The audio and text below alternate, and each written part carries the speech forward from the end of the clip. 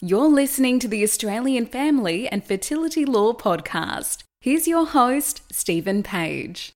G'day, Stephen Page from Page Pro and Family and Fertility Lawyers. Today I'm talking about surrogacy in the UK. I'm an Australian surrogacy lawyer, not a UK surrogacy lawyer. But I've had plenty of clients who have done surrogacy in the UK. I think the first thing that needs to be known about surrogacy in the UK is that the legal landscape in the UK is pretty similar to Australia.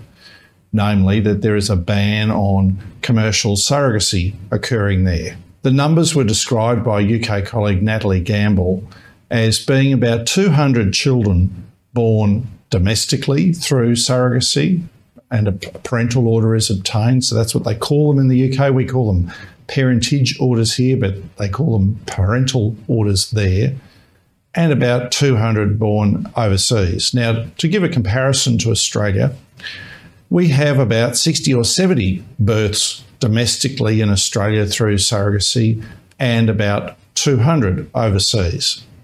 So that makes quite a bit of a contrast when you think about the UK population being about 3 times that of Australia, and yet it's about equal numbers between domestic and international, whereas ours is about 4 to 1, 4 births overseas through surrogacy as opposed to 1 domestically through surrogacy.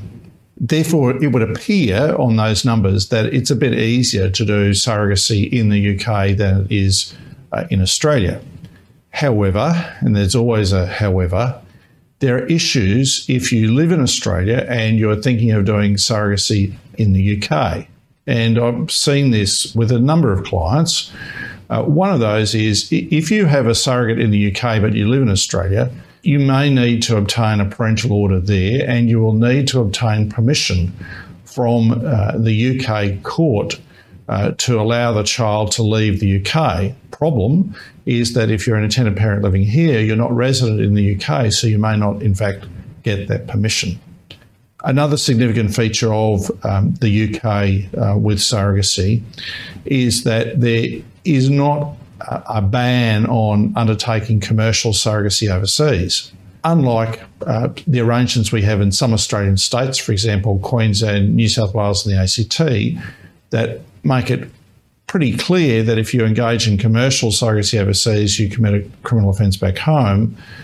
While it's a criminal offence in the UK to engage in commercial surrogacy, you can do commercial surrogacy overseas. The however is that you must then go back to the court in the UK to obtain a parental order. And the court will be concerned about whether you have engaged in trafficking of some kind of the surrogate and the manner in which you have undertaken that surrogacy. You would think, therefore, it's easier to engage in surrogacy overseas if you're living in the UK than it is from Australia. But funnily enough, it seems to be the other way around. If you live in Australia and you do surrogacy overseas, typically you don't have to go anywhere near an Australian court to show that you're a parent.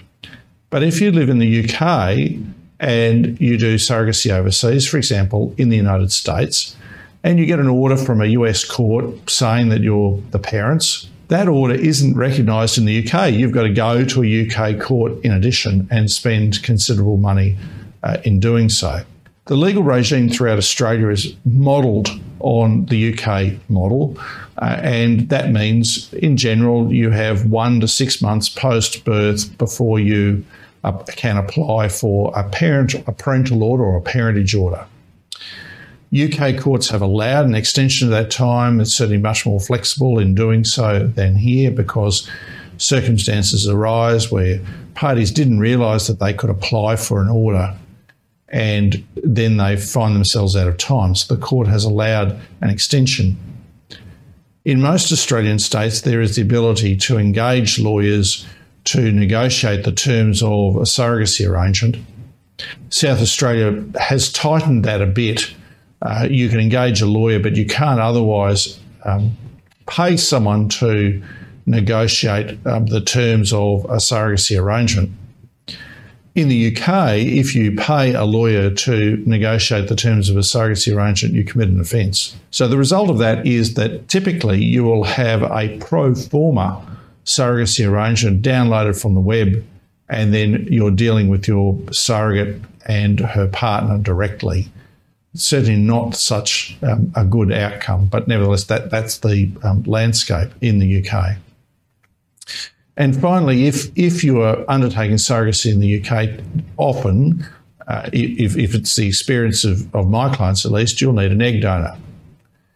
Egg donation in the UK is also altruistic, like it is in Australia, but egg donors are more readily available. And that's because the regulator, the Human Fertility and Embryology Authority, the HFEA, allows, under regulation, a certain small amount to be paid to egg donors. We don't have the same flexibility in Australia.